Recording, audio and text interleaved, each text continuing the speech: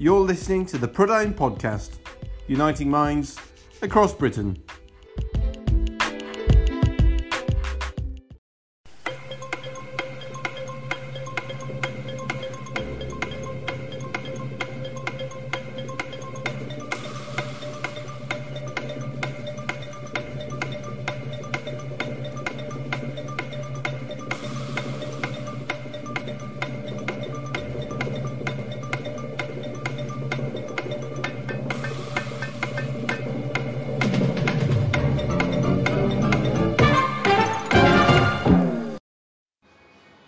That was the countdown clock theme music from the hit Channel 4 game show. This episode was literally recorded moments after Wales went into its 6 p.m. lockdown. This episode is hosted by Hugh Davies and was joined by Chris Harris and Andrew R.T. Davies. Hello everyone, welcome to another edition of the weekly review with the Prydain Review. I'm hosting this week along with co-host and guest for this particular session, Chris Harries. And our very special guest is Andrew R.T. Davies, Assembly member or member of the Senedd for South Wales Central, member and Conservative Shadow Minister for Health in the Assembly.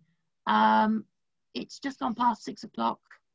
Wales is now in the firebreaker lockdown imposed by the Welsh Government of Mark Drakeford. And we're devoting this particular review to that lockdown special to discuss whether it is the right sort of action, where do we go from here, where do we go after this 2 weeks, and whether we have done the actual right thing. So to start off, I'm going to ask the panel, Andrew first, I think. Why do you think this was the right sort of action undertaken by Mark Drakeford and the Labour government, or do you think that it has been the wrong action going forward? Do you think it's not pragmatic? Well, first of all, evening Chris. Thank you for the invitation to come on to the podcast this evening. I've been championing all week that I think it's the wrong option, to be honest with you, the way Welsh Government are approaching this. It's worth remembering, as a country, Wales was the last country out of lockdown, and now we're the first country going into lockdown. And so I do think it's an excessive measure that the Welsh Government have brought in, and people need to be reminded that this is Labour and Plaid's and the Lib Dems lockdown, and the economic damage and the mental health and well-being that it'll inflict on people needs to be laid firmly at their door, because every area of Wales now is going to suffer because of this. And there are many areas in Wales, especially to the west, that have very low instances of COVID and ultimately do not require lockdown measures. And what we've seen time and time again is instead of the Welsh Government getting on top of the virus, they're playing catch-up. And they're playing catch-up by running the government through media press releases rather than the challenge of the Senedd and the scrutiny of the Senedd, because we are in the crazy situation at the moment where government ministers don't even turn up to Assembly sessions to be scrutinised. Yet the Health Minister, for example, will walk outside the Assembly building as if he hasn't got a care in the world on an Assembly sitting day. So it's the arrogance that really grates me, and it's the lack of planning and the inability to have a plan going forward other than to say we can't rule out further lockdowns when we get into the new year. Do you agree with that, Chris, or do you have a different perspective? Yeah, I agree with that. I think the lockdown they embarked on is totally disproportionate to the number of cases. Areas like Pembroke Dock, for instance, where I grew up, if I'm right, there were 10 cases when they announced lockdown. So we've locked down a town of 10,000 people over 10 cases. You go into Ceredigion, there were no cases aside from some at the university campus. And so this seems to me completely disproportionate, and where they should have pursued a really fine data-driven response with a hyper-localised lockdown. Instead, we've gone for this sort of across the board, shut the economy down and hell with the consequences. And looking at, the Welsh Government has been seen, whether you believe it or not, has been seen to have handled the crisis well or better than the UK government, or whether that's the media's interpretation of it anyway. But surely this lockdown is actually a showing that they have failed, because clearly they're going backwards, not forwards. I mean, what's your views on that? Do you think they have failed, Andrew? Well, that's the point I made in my opening remarks. Wales was the last country out of lockdown in the UK, and we were told this is because the Welsh Labour government were keeping Wales safe. Yet here we are with the first one going into the second lockdown and the real damaging consequences of such a decision. But it is important as an opposition that we put an alternative, because it's simple enough to criticise, but you have to offer the alternative. And we have offered that alternative, from demanding localised data and localised information on a ward-by-ward basis, so that where the virus spikes, measures can be put in place, to obviously taking on a plan that says we should introduce compassionate shielding and put a support package in place for those that do have to shield, a targeted approach to our testing, whether it be in hospitals, care homes, food processing facilities, universities or schools, which are hotspots for infection, as we know, and ultimately then strong public health messaging around what people need to do and act responsibly, rather than shutting the whole economy down, because it's all well and good coming out and clapping for the NHS and clapping for carers, something which we've all done because we believe passionately it's the crown jewels of our public service. But unless you've got an economy that creates wealth to be taxed, then you're not going to have any revenue to pay the doctors, the nurses, and everyone and the carers who prop up those services and provide the service. And that's what we're doing here. The Welsh Labour government are shutting the economy down with such devastating implications, and then turning to London saying, by the way, you've got to pay for this. Well, it can't carry on. And on that, Chris, do you think that in the next few months leading up to the election in May, do you think the Labour government is going to use the tax-varying powers to increase taxes? Because clearly, all the money the UK government could give them is never enough. And do you think they may break their promise and put income tax 2 pence on the pound, 1 pence on the pound? What do you think? I'm not sure whether they flex that muscle now or after the election. I think they're demonstrating their keenness to use the powers they've got at their disposal. I think just that image from Tesco of items actually being covered over so that the public can't buy them is a sign that this Labour government is actually drunk on power. It thinks that it can interfere in every facet of life. This idea of it setting what's essential, non-essential for shopping. I don't rule out tax rises in the future. I think that they will inevitably fall for the allure of it. But I think they might be savvy enough to delay doing it until after the election. Just to clarify for those listening, the image that Chris talks about is something which has been posted from Tesco and Pontypool by the Times journalist Grant Tucker. I'm sure that we can post a link underneath the tweet when we send this out. On that, Andrew, looking at the Welsh Conservative manifesto now, looking forward, because obviously there is going to be a time after COVID that we can't go on like this forever. How are the Welsh Conservative government going to be able to meet the demands of this looking forward? Because obviously this is not going to be over anytime soon. And if there is a Welsh Conservative government taking over in May, they're going to have to deal with some of the real issues. And what do you think, if you were Health Minister, what do you think you would do taking over? Well, I think what's important is the overall narrative of what the Welsh Conservatives are offering, which is obviously to just reinvigorate the Welsh government after 20 years of Labour.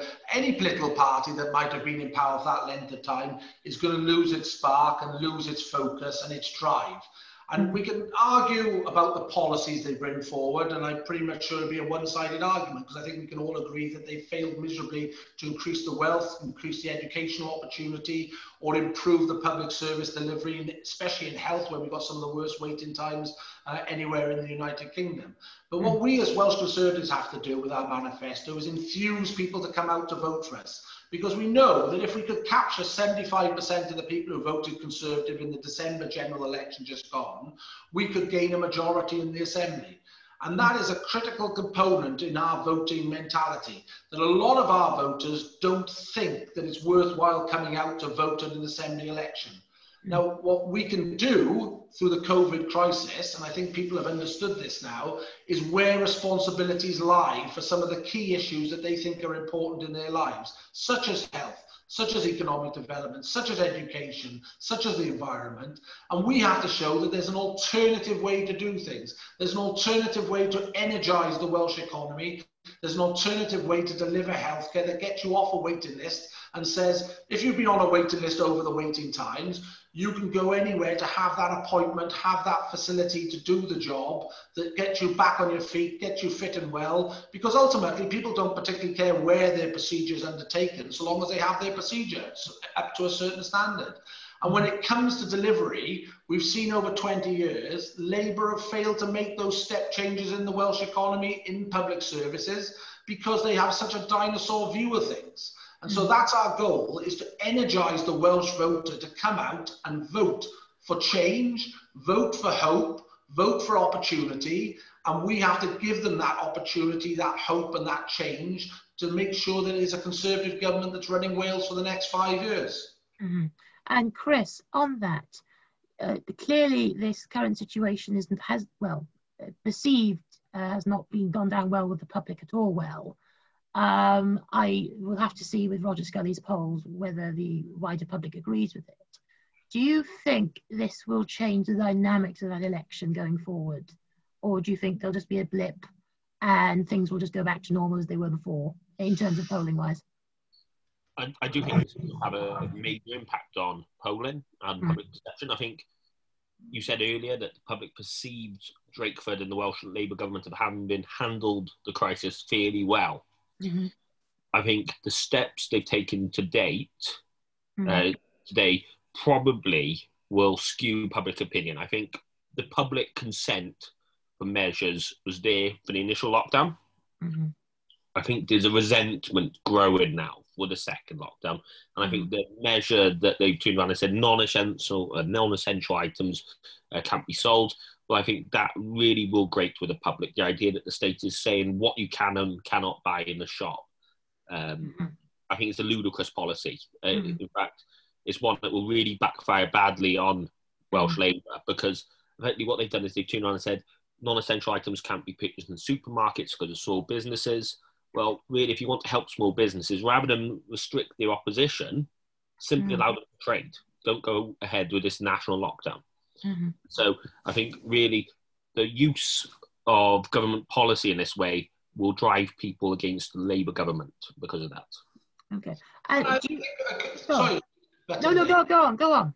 I think what's a really interesting line there that Chris did deploy is this mentality that the government, the Labour government here in Wales, supported by Plaid, supported by the Liberals, can say to people what you can and cannot buy in a given period. You know, we live in a democracy. What's important to you, Chris? What's important to you, James? Chris and Hugh, is totally separate to maybe what's important to someone else then in what you need to get through your life. And if you're someone living on your own, for example, if you drop your phone and it smashes, that could be your only means of contact. So you need to get a replacement phone or get the phone fixed. But yet we're seeing now Labour ministers coming out saying no, phone shops will have to be shut. You can't go and get your phone repaired. You can't. This morning we had the crazy example of the health minister in Wales. Instead of dealing with COVID outbreaks in hospitals and dealing with ITU shortages, he was talking about, is a hairdryer an essential item to purchase or not? And that's the Welsh health minister on Sky TV talking about, is a hairdresser an essential purchase or not? Is that really the country we want to create? I mean, on that, why do you think they've done this rule? Because not even during general lockdown itself, I don't remember at least, that this rule was even there. So why do you think they've done this petty piece of petty regulation? Yeah, to anybody, I mean, as a Conservative, even as just a general voter, I don't see how it will protect anyone. I mean, that it was to do with the Federation of Small Businesses lobbying them to do it. Now, I think that people did cotton on during the original lockdown about how people took to using online shopping, such as Amazon, who did very well out of it, and the supermarkets did very well out of it because they were one of the few places able to operate. But I do think it's completely disproportionate. And really what small businesses, my parents run a business out in West Wales, what they really want to do is be in a position where they can actually trade. There's no just saying, well, don't come into work, don't open. I think businesses just want to be able to operate. I saw a piece about a hotel up in Wrexham that had 40 members of staff and they'd laid off 37 yesterday. So this is having real impact on real people And I know when you talk about business, people think, oh, it's big, well-off businessmen. But the reality behind every business are individuals on low wages who are working and being hammered for it by the government simply because they want to go and earn a living. I mean, also, Chris, I think it's important that political ideology is coming in here, where it's the I know best mentality from Labour commissars down in Cathays Park, where they believe it's better for them to prescribe how you live your life rather than the Conservative mantra of, you know, self-determination and ultimately self-responsibility. And they feel very comfortable about prescribing what we can and cannot buy and don't feel uncomfortable about that at all. Instead of what the Conservative philosophy is about personal empowerment. And I think that is the political dynamic that's at work here. The more power that's been assembled in Cathays Park as the longer the virus goes on, the more comfortable they actually feel in wielding that power. And it's the people of Wales and the economy of Wales which has been smashed to pieces because of it. And do you think that going forward now, after this period is over, because we don't really know when it's going to be over, they say the 9th of November. Is it 9th of November? I think it is. The 9th of November. Yeah, they say it could go on even longer. How do we, how do we get onto a more pragmatic, well, I would say pragmatic road to recovery? Because we simply can't continue like this forever. The economy has to move on. People need to get back into work. Otherwise, we're going to have 1930s style unemployment if we continue. How do we think we can be more pragmatic and manage this? Because this is going to have to be treated like the common cold, in my opinion. RT. Well, it goes back to what I was saying at the opening of the podcast, which is about using data, local data, to identify hotspots as and when they spike and putting measures in place, making sure that we have a compassionate shielding program so those who are vulnerable to the virus get all the support they need.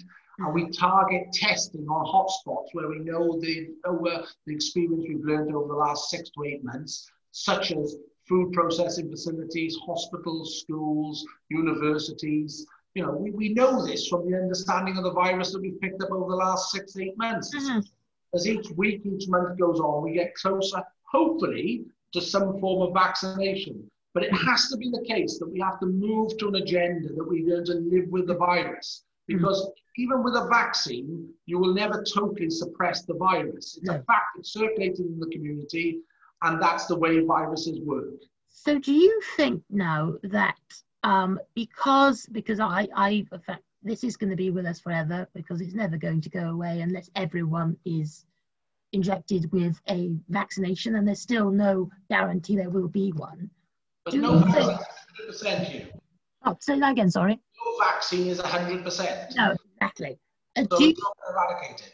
Do you think there should be a progression towards going back to where we were before, and like you say, that hyper localized response, ward by ward, shut them down, you know, because and there's going to have to be a route map out of that too, because we can't continue like that for 10, 20 years. I mean, what do you think? Well, we haven't tried that in Wales because the Welsh government have obviously gone on county-wide, which is in effect a virtual regional lockdowns, because they've been, other than in the instance of Caerphilly, been locking down 3, 4, 5 council areas in one go that they have there.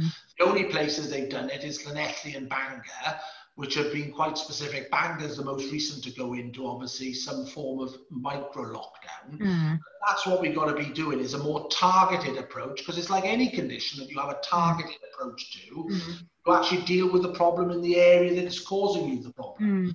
Actually shutting down the whole economy, that's going to happen over the next 2 weeks, is going to create a whole series of other problems, economic problems, mental health problems, well-being problems. And it's only this morning that ministers were on the radio saying, once this 9th of November date is reached, they are then going to have national guidelines in place. So even though we're going to come out of supposed national lockdown on the 9th of November, we're still going to have a national approach to dealing with it, even though big chunks of Wales are going to have very, very low instances of the virus. We all want to be out of this. No one wants it to continue.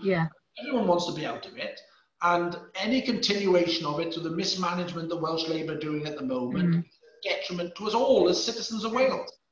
And Chris, do you think that now, once this lockdown, because I'm not going to use the term firebreaker because I think that's just political rubbish. It's a lockdown, effectively.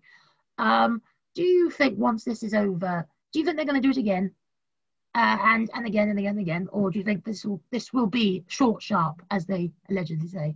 I don't think it's sharp. I think I've been thinking about this for the last couple of days. I think the quote by Lord Acton of "absolute power corrupts absolutely" is very fitting for this, and I think that the ministers have actually they've understood before they had powers. Now they've got those powers in their hands and they're using them. They're going to be more inclined to use them because they in fact they see the power they wield over the public, and it's this desire to reinforce that devolved power is not in Westminster anymore, in Cardiff Bay, and so they're keen to wield that power at every opportunity. It's why Drakeford deliberately called it a fire break, simply to differentiate from England. And I think they're going to probably do one now, see what happens. They might extend it, and I suspect we'll probably have one in the new year as well.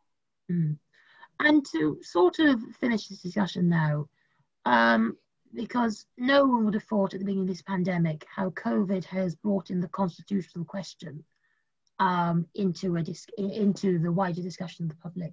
Do you think, does the panel think that going forward, once we have got a vaccine, if we get a vaccine, of course, do you think there has to be a settlement put in place for instances like this? Because we may have another pandemic in the next 10, 20 years of another virus or another disease. Do you think there has to be a review of all the four executives and devolved institutions to set about a set of rules they go by so this never happens again? Because it's been a very divisive period, I think, for Britain, and I hope we never go through it again. RT. Well, I think the constitutional wet dream discussion that many people enjoy having actually proves to be a distraction. Many of the powers, if not all the powers, other than the financial firepower, are in the hands of the Welsh Government and the Assembly already. And, instead of going down a constitutional discussion route on this, I'll use one simple example. In 2010, 2011, there was an influenza flu outbreak that the Welsh Government commissioned a report by the then head of medical services, Chris Jones, who's now the Deputy Chief Medical Officer for Wales.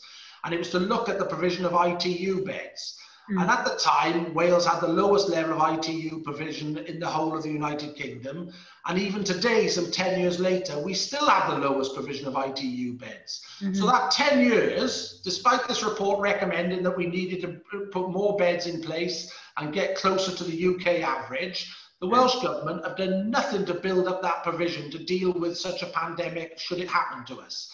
And actually today, we've got 152 ITU beds in the Welsh NHS, as opposed to 12 months ago where we had 153. So we've lost the actual bed capacity within the Welsh NHS. In England, that is in January of this year, they had nearly 6,000 ITU beds. So for every 9,500 patients in England, there was one ITU bed. In Wales, it's every 19,500 patients gives you one ITU bed. So instead of going down the route of a political wet dream over devolution, we need to be focusing on what can be achieved with the powers we've got. And that's where the Conservative government comes into play, because it goes back to energising the way things are delivered for the people of Wales and breaking the mould here in Wales, rather than saying there's only one size fits all in the Labour model of delivery, which we've had for 20 years. Because if there's something that shows total neglect of public services here in Wales, it's that delivery of intensive care beds in our hospitals. Because that's the big pinch point of delivering the critical care that's required within our hospitals should people require that ventilation. Chris, you comment a lot on constitutional affairs with the Prudent Review. I mean, what's your view on the matter?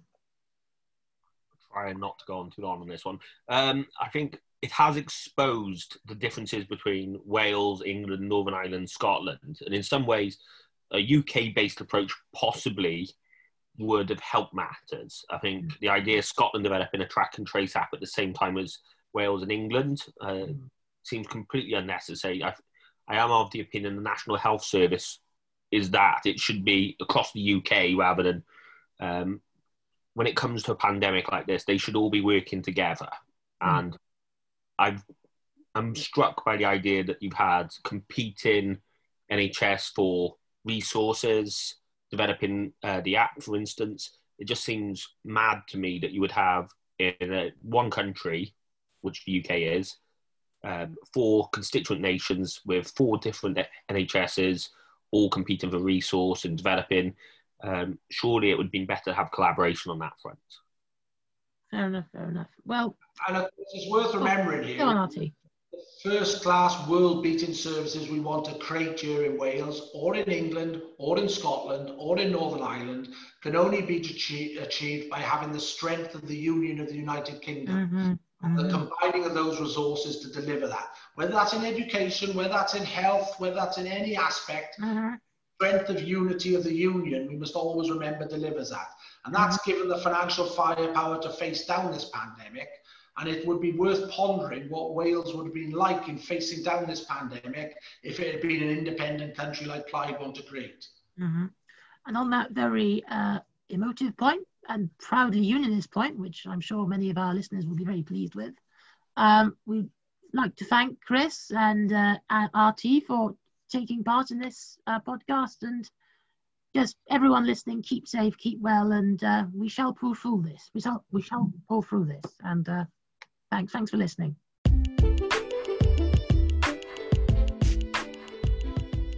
For more from the Prydain Review, head to prydain.review on any web browser. Alternatively, check out @Prydain Review on Twitter or Facebook.